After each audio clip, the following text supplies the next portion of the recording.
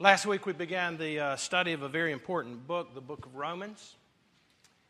One of the things that we said about the book of Romans last week is probably the single most important document that has been written in the Bible that has changed the history of the world. We looked at men and women who have been changed by this message of the book of Romans.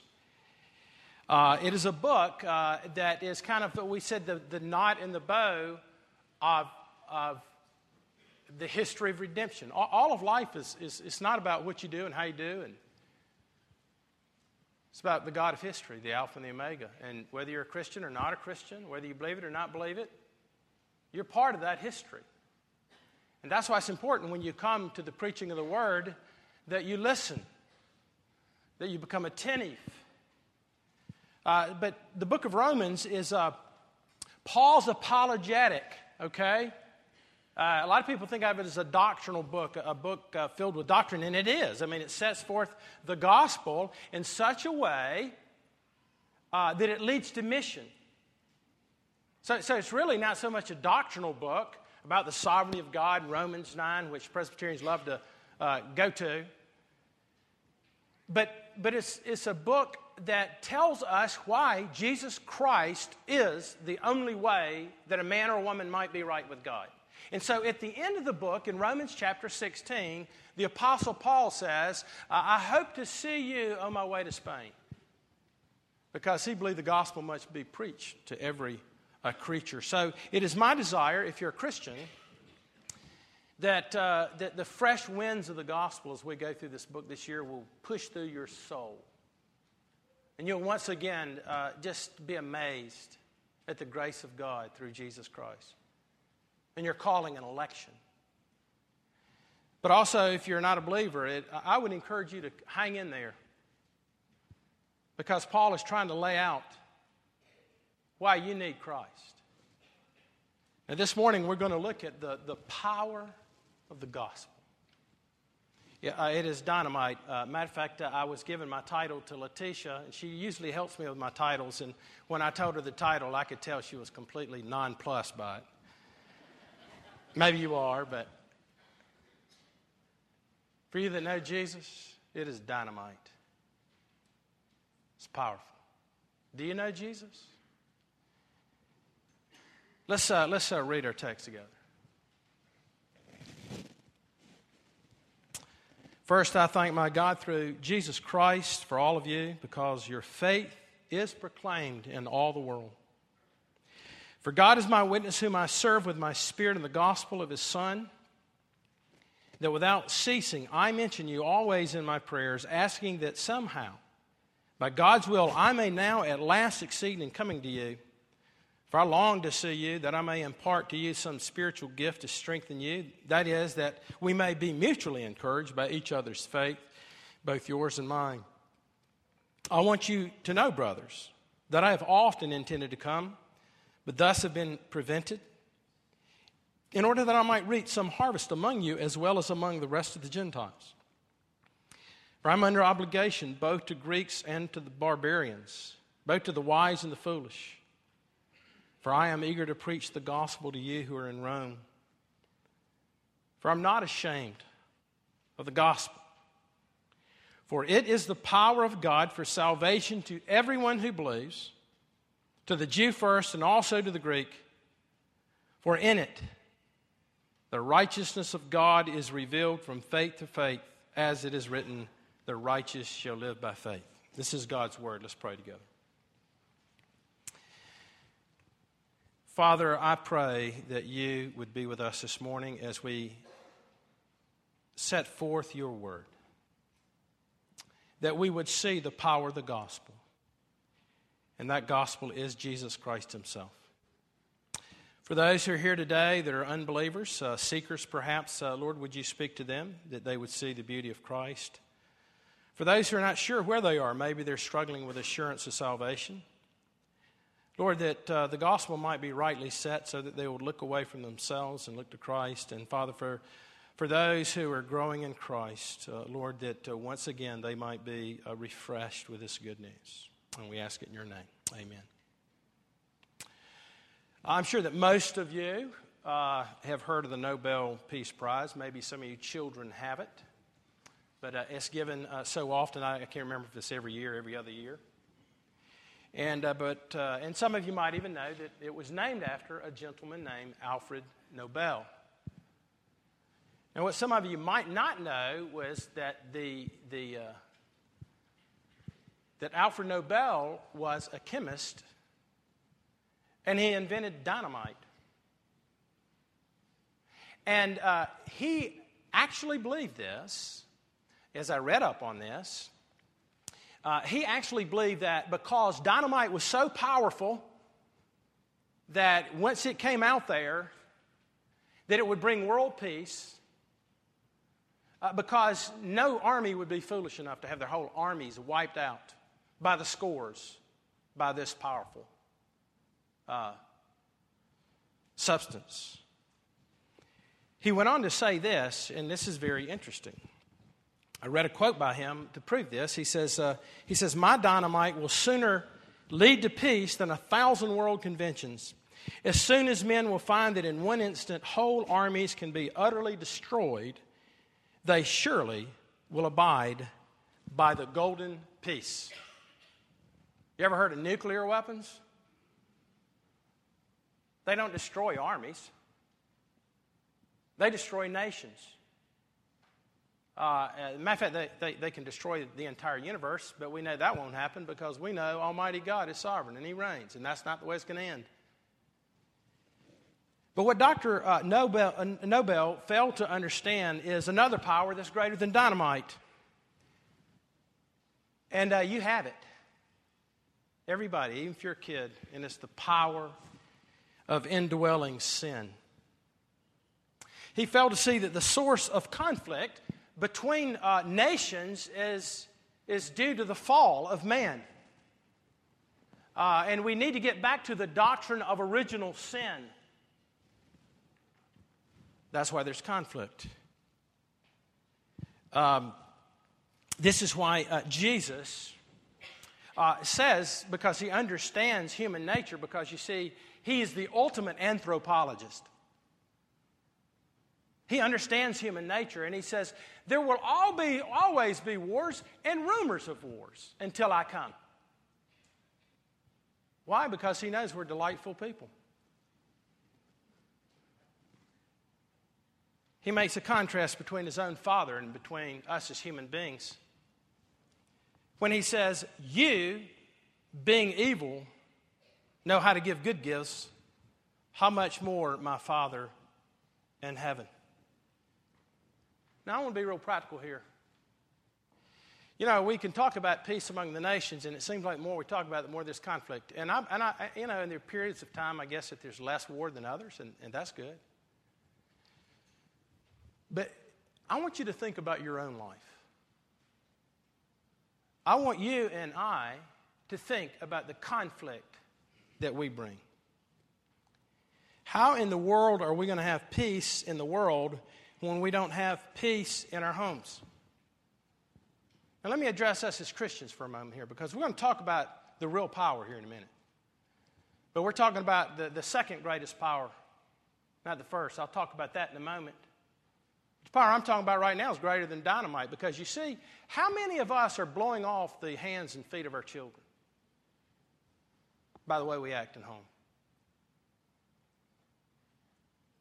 Husbands being cruel to your wives, not loving them. And I can confess that in my own life.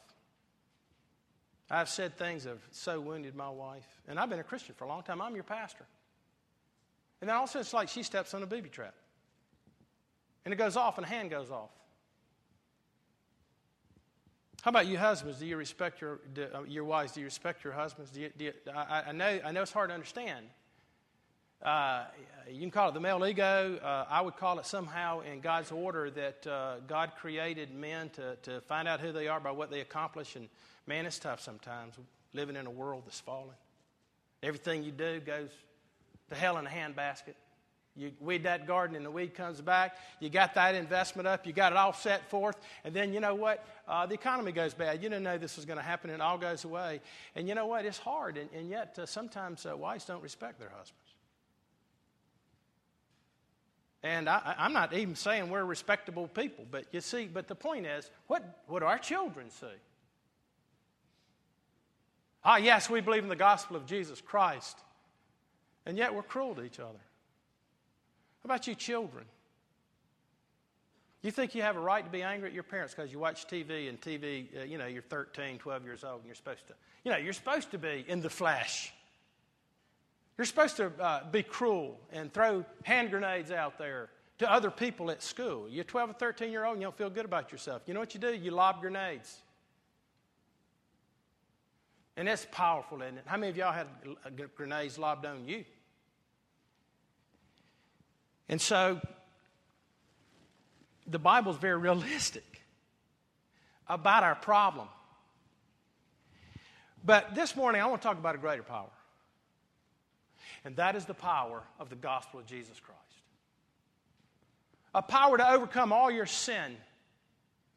A power that even after you know Jesus Christ and you're converted and you still are not crucifying your flesh and the booby trap comes out of you. A gospel that's so powerful that he still puts his arms around you and says, I love you, terrible husband. I love you, terrible wife. I love you, rebellious little children. But you see, it's that kind of power that the world doesn't know. It can't understand. No religion, no self-help. It can't even begin to touch this power that Paul speaks about. You know why? Because it is a power that comes from God. Now, here's what I want to ask you this morning. I want to start with you who are baptized people. And maybe even more so, you have made profession of faith, and you who take communion every Sunday. Is the gospel powerful in your life? Rather than the booby traps going off and your hand gets blown off, or you blow somebody else's hand off, when yours gets blown off, you're able to go, hey, well, look, I have the grace of God. I lay my life down. That's easy to do, isn't it? That's what human nature is. Is there a power of the gospel that has radically transformed your life because you've been freed from the power and dominion of sin, this power that's greater than dynamite, sin, this power that destroys sin? That there's a greater power that comes from the Holy Spirit who makes you new in Jesus Christ because you begin to understand, as we'll see, it is not about what you do but what he has done. And it begins to well up in your life. Is your marriage more holy than it was 5 years ago? Are you more in love with your wife? And when I say in love, maybe I should say, are you more loving? Are you as wise? Are you sensing God's power in such a way that rather than anger or bitterness, there's love and there's mercy? Well, that's what I want to look at in the time that we have. Because you see, the gospel was powerful in Paul's life, right? And so I have to ask these questions because the preaching of the word is futile if it's not applied to your life. And it's futile for you to come without coming expectantly that you need to hear the gospel of Jesus Christ, whether you're not a Christian or whether you've been a Christian for 35 years. And so here's the three things I want to say about Paul's power before we come to the Lord's table. God's power in Paul's life and where we see it in our text. First, I want to look at the evidence of the power. What is the evidence of power? If you're a Christian, is there evidence of it? And then secondly, I want to see the reason for the power. There's a reason for it, and that is the gospel, and we'll see what that means. And then finally, I want us to see the source of this power. And the source of this power is a merciful God who not only gives us law, but he gives us the blood of his own son. So first, the evidence of this power. Where do we see the evidence of this power? Well, first I want to see it in general with the Romans themselves, and then I want to look specifically at Paul and see how it affected his life. But first we see it among the Romans, the whole Christian group there in Rome. In verse 8, he says, we see that the dynamite has gone off in Rome. For he says that your faith is being proclaimed in all the world. That's powerful, isn't it? The Church of Rome, the gospel was so impacting them, it was going right through Rome and out the roads, into the highways and the byways, okay? They were an effective church. Now, we looked at this a couple of weeks ago in 1 Thessalonians, but let me tell you why this is so important. Because you see, no apostle went to Rome to preach the gospel. I know that there are those of a certain denomination that say that Peter was the founder of Rome, the Roman church, but there is no evidence of that. But here's what happens. You remember at Pentecost, all the Jews from all that had been scattered all abroad throughout the Mediterranean, they would come to the Passover. But then they came to a certain Passover, and Jesus Christ became the Passover lamb. The curtain is rent, and there's a new covenant. And because there's a new covenant, the Holy Spirit is able to come down from heaven because of the work of Christ. And if you read in Acts chapter 2, they received the Holy Spirit. And when they did, they went back to Rome. It wasn't the apostle. It was men and women who'd been transformed by the gospel. And so the gospel takes off from them. Now, why is this important to see? Well, the reason this is important to see is because it is not like it was just one person that was doing this, one head honcho. It was the work of the Holy Spirit in their lives. I believe that in churches. There are certain churches where the gospel is ringing out because the gospel is preached. There's power. The very preaching of the gospel is powerful. And it begins to impact people's lives, and they go forth in their spheres of influence. Is that happening in your life? Well, let's take it to the personal level. Let's look at the Apostle Paul. We see that it certainly transformed his life. We talk about this a lot, but the reason Paul is such an amazing figure, and I think the reason so many theologians of the liberal persuasion don't like Paul, is because he went from hating the gospel, wanting to stamp it out, and the message of the gospel, to where he becomes the chief proponent of the gospel. Why? Because he figured it out? No, because Jesus Christ, the risen Lord, appeared to him. And all bets were off on any other idea. And so what's really interesting is I looked at this text. Paul's not a real touchy-feely kind of guy. But if you look in verses 8 and following, you can just see all these I's in there. I. He almost sounds like an American evangelical. In fact, I know that I heard a lecture one time on the difference between gospel hymns and hymns, or gospel music and hymns. Somebody said that a gospel hymn is about my experience with God, which is fine. That's okay. That's good. But a hymn is about God. It teaches us something. But here Paul's singing a gospel hymn. Man, he's talking about I. Notice that. Now, I think the reason that he does that is because it's an introduction to a letter, okay, that's going to spell out this great doctrine. He's going to shift into what but the practical application of it is here's a guy who hated people. Now he's saying, man, I really want to be with you. I want to impart a blessing. I can't wait to get there and we can talk about Jesus together. It's not a theory to him. I wish I could look at all the I's, but I just want to look at just three briefly because I think they'll apply to you. Notice number 1, in verse 14, he says, I'm obligated. I am under obligation both to Greeks and to the barbarians. Are you obligated? Well, what does he mean? Well, he says, I'm a debtor. Well, there's two kinds of debts that you can have, and I really want to talk about the second one. The first kind of debts, you go to the bank, you borrow money. You ever done that? You ever go, I don't know how I'm going to pay that money back. But you have to pay the money back because you personally borrowed from the bank, you have to pay it back. That's not what he's talking about here. There's another debtor that is money given and from a third party to be given to another party. Now, let me give you an example of that. I had that problem this week because our elders are going to buy the books that I asked them to buy. And they gave me $95. And so I am now indebted to make sure that money gets to Susan Snyder, our financial person. And Susan, I'll tell you right now, there's $87 in your box. Because I had to I think, borrowed $6 or $7 for something. It was good. But I'm obligated to the elders that the money they gave gets to where it's supposed to go. That's what Paul's talking about. He's saying, I'm a debtor because the message of the gospel, Christ has been given to me, and I am to give him to others. He knows the dynamite has gone off in his life. It's blown him to bits in a good way, and he's been blasted out there everywhere in his spheres of influence.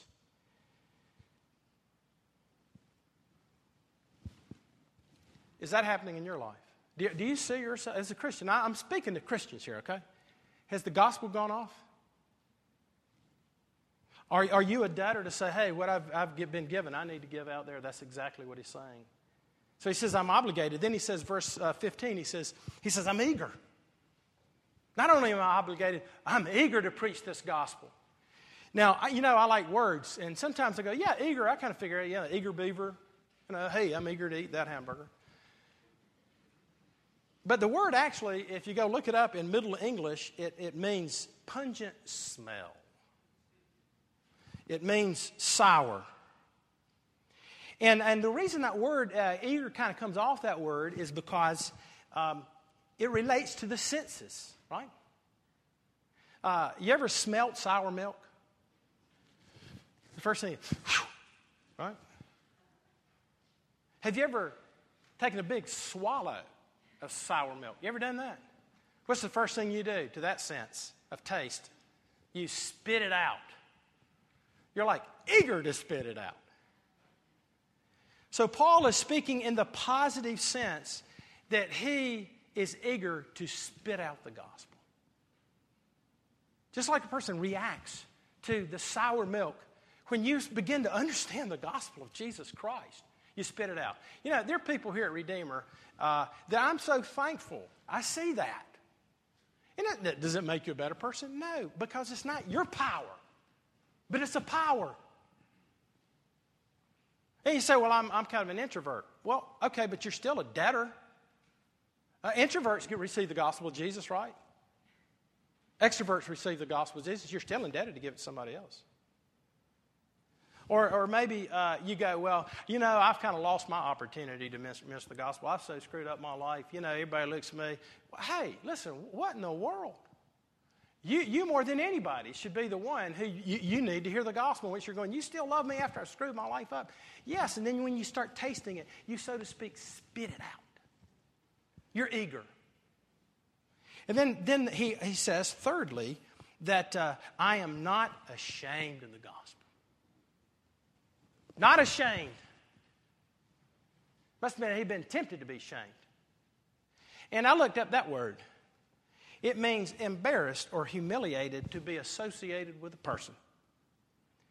Now, if you're about 14 years old, let me tell you, when I was about 14 years old, I was into the cool factor. I really wanted to be, hey, Farnsworth, man, dude, you're cool.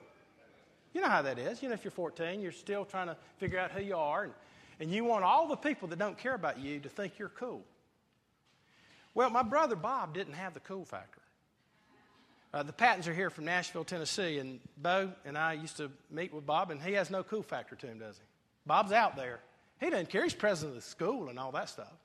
But one of the things is he didn't wear the right clothes. You know what I'm saying? He didn't wear, like, loafers that look good. Like, I've got penny loafers on today. Those look good. And but he would wear just stuff like, brother, come on. And I didn't want to be around him when I was with my friends. When we were holding court, I didn't want my brother to be around because I thought he was a geek. I thought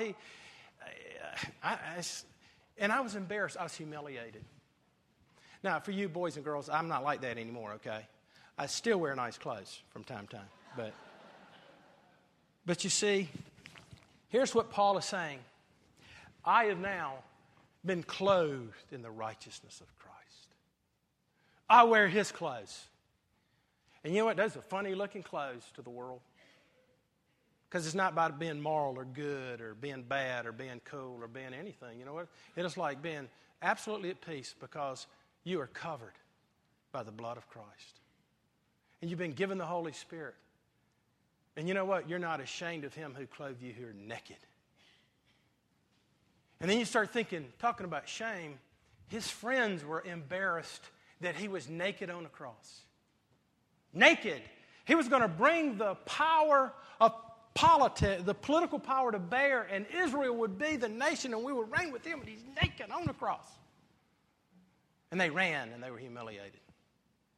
But you see, Jesus was humiliated that you might go to heaven, that your sins might be covered.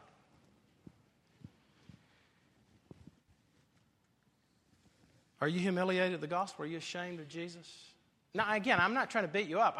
Honest to goodness, I'm really not. But, you know, these questions have to be asked because the issue is not, well, suck it up and don't get embarrassed. It is what Paul says, it's the power of the gospel. So the evidence of this power, a changed life, the reason for this power. And I'm going to be brief on my last 2 points on purpose. I knew I'd be, so I'm not just cutting through for sake of time. But let me tell you, what is the reason for the power? It's the gospel. Notice what he says. I'm not ashamed of the gospel, for it is the power of God for salvation to everyone who believes it. To the Jew first, and then to the Greek. He says that the gospel is dynamus. It's powerful. It's powerful to save. Now let me ask you, you might not agree with that. Okay, you might go, hey, I've heard the gospel, and it's nonplussing me. I've been hearing you preach out for 10 years, and you know what? Be honest with you, I'm sitting out here the whole time, not paying any attention. It doesn't really affect me that much. Okay, well, look, it could be my fault. I pray about that. Sometimes I wonder. I really do. I'm not praying enough. I'm not preaching well enough. But on the other hand, you know what? If dynamite goes off down there in Valdosta, Georgia, are you gonna know about it? Doesn't mean it any less powerful. You see, the question is not whether it's powerful or not. The question is it powerful in your life? Has it gone off? Has Christ come and transformed your life in such a way that you're new, and you love Jesus Christ, and you love people, and you hate your sin, and you don't think you're the bee's knees anymore, but you don't care anymore? That's the power of the gospel. Greg Triplett is one of our elders, and he was a commander of artillery.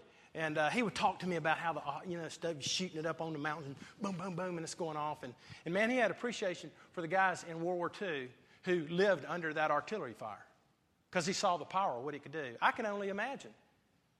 Somebody saw the movie The Saving Private Ryan, and this World War II vet said, you know what, that's about the closest thing I've seen to what war was really like. He said except for one thing, the stench, the smell that wasn't in the theater of death. You see, it's one thing to hear about the mighty acts of God. It's another thing for the gospel to go off in your life. And why is the gospel powerful? Let me tell you why it's powerful. Because it's not a gospel. It's not about advice. It is, the word literally means euangelion. And the gelion, the angle was one who would come and bring news of what happened in battle. He wasn't giving commentary on the news. He wasn't telling you what he thought about the news, like Fox or CNN or the other stuff that used to be news stuff. I mean, I don't know. But I know news is like, yeah, plane crash, 8 people were killed. That's news, right? Good or bad. But the gospel is news. And what is the news? It's not advice. It is the good news that Jesus Christ has been crucified and raised from the dead. And that's powerful. You see, all the other religions, Judaism, Islam, secular help, self-help, it's all about I. It's all about me. It's all about what I do and what I do.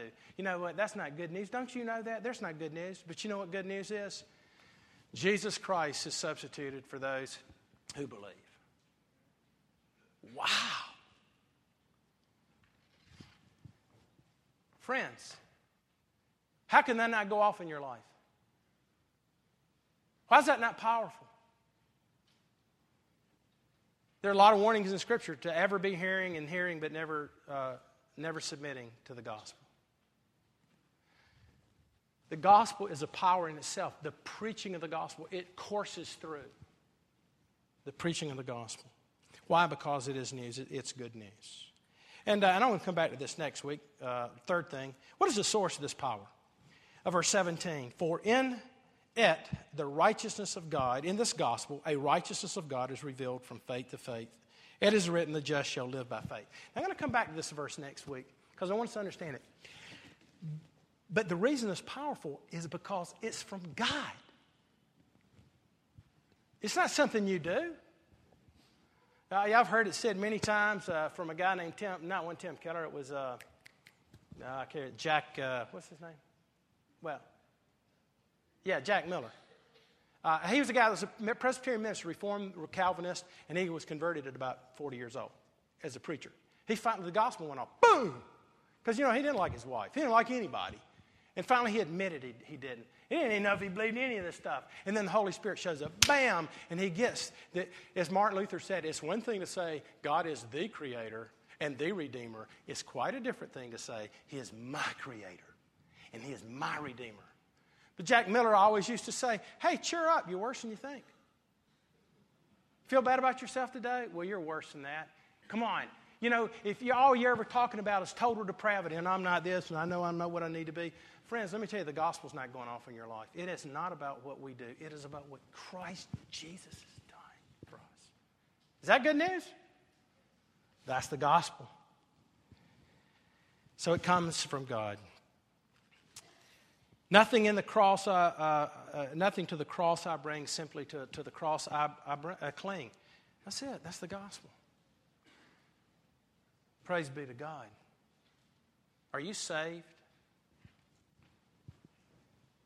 Is the power of God, is the fruit of the Spirit beginning to well up in your life? I'm telling you, if you've been a Christian 20 years, are you more holy now than you were 20 years ago? Are you talking about Jesus more than you did? Are you just the same person? Maybe you're not saved. On the other hand, maybe you are saved and you've just forgotten the gospel. Peter forgot the gospel. Paul says, he didn't say, Peter, you're a racist. He says, Peter, you've forgotten the gospel. All the issues are about the gospel, right? And whether we believe it. If you're not a Christian, would you come to Christ? But don't come with him like, yeah, that makes sense to me. Because you see, that's not the gospel. That's not powerful.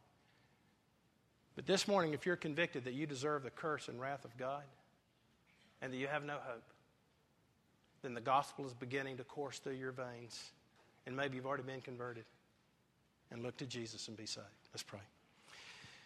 Oh, Lord Jesus Christ, Creator, Redeemer, we worship you as the gospel.